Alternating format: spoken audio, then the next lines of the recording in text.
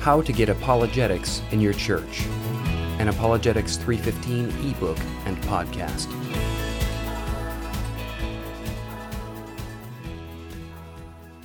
Apologetics Functions in the Community by Carolyn Horn. The idea of having an apologetics function came during a church dream team meeting where we were discussing the best way to reach our local community with the love of God and the truth of the gospel. Many good suggestions were brought forward that involved going out to community events, baseball games, and into parks nearby. However, I had something stirring inside of me that would not go away. What about reaching those who frequent libraries and those in higher education institutions? I sort of envisioned having a seminar at a library and having a much simpler William Lane Craig-style debate. Our pastor, James Lehman, was open to such an idea. I was already on the Reasonable Faith mailing list, joining shortly after finishing a book report for seminary on the Case for Christ by Lee Strobel. This seminary is the International College of Ministry planted locally through the chair of the Jacksonville Theological Seminary branch in Olive Branch, Mississippi, and several pastors and Christian educators from Memphis who have a vision to bring along young ministers in the region. That book report changed my life in so many ways. I have a personal testimony about how the education system can undermine our faith even at the high school level, and like Lee, have a passion to make sure that those who are susceptible to having their faith undermined are equipped to deal with that eventuality. It wasn't too long after joining William Lane Craig's mailing list that there was an invitation to start local Reasonable Faith chapters. That was a eureka moment for sure. I contacted my pastors about it, and they agreed to host a local chapter event if I qualified. That meant taking a week's solid vacation from work plus another few long weekends and spending that time working through Reasonable Faith 3rd edition and the study guide questions in concentrated fashion. In February 2010, I qualified to start Reasonable Faith Memphis. We originally were going to have a weekend event with a local worship arts college where the students could get credit, but that did not pan out.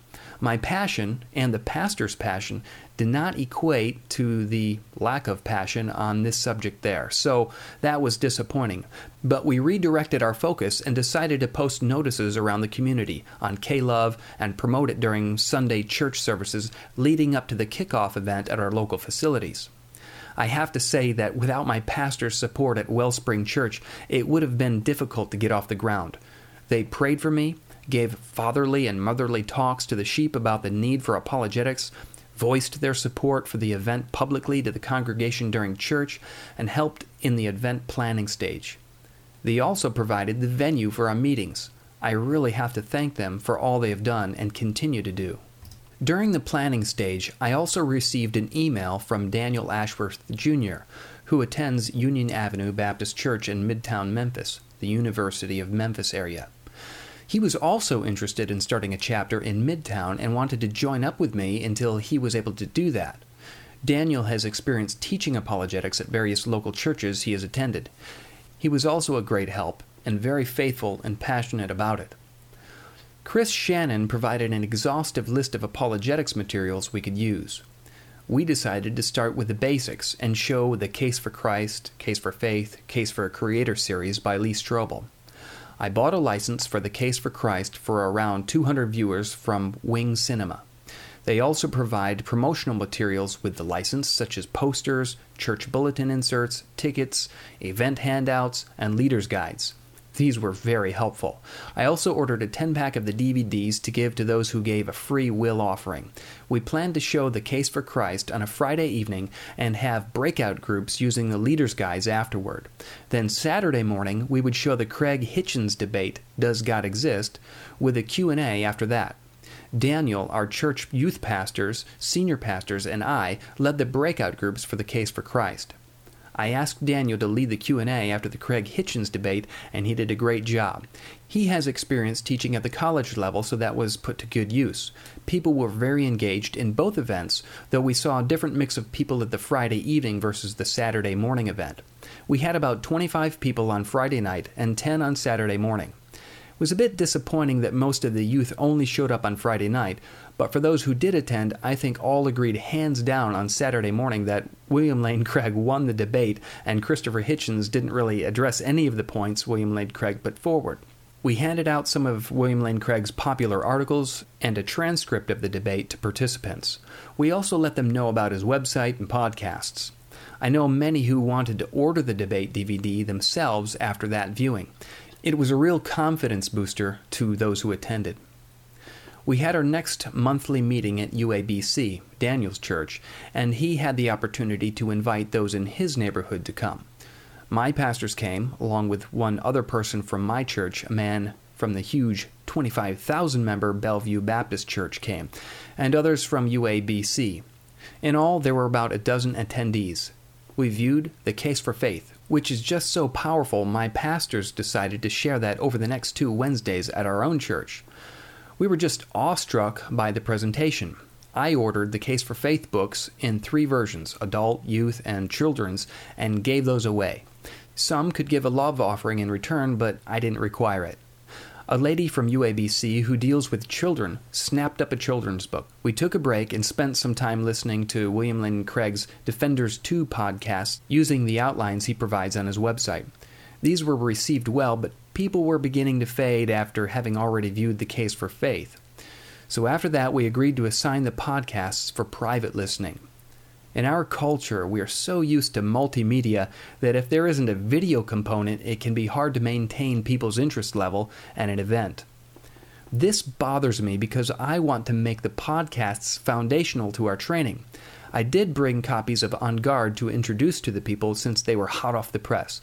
If people were willing to read that, which compresses a lot of information into a digestible, short volume for laymen, then we had an alternative for the podcast presentations at our meetings. We found we were too busy with other ministry needs to even meet in June, so we had a double feature in July at my church in Millington. We showed The Case for a Creator and Darwin's Dilemma, both by Illustra Media. I received permission to show those publicly by sending an email to Illustra. They replied with a viewing agreement for Reasonable Faith Memphis, which would pertain to all of their DVDs. There was no fee involved. This time, our pastors really pushed the need for apologetics training to parents and youth on 2 consecutive Sundays. We met at 4 p.m., which is dinner hour, so advertised that we would provide food. I ordered pizza, popped some popcorn, brought drinks and fruit. Another lady from the church provided paper plates, etc., so it had the flavor of a movie matinee. I was stunned when we opened the doors. People just poured in. Parents brought their youth. Children and seniors were among the head count. Almost the entire church turned out.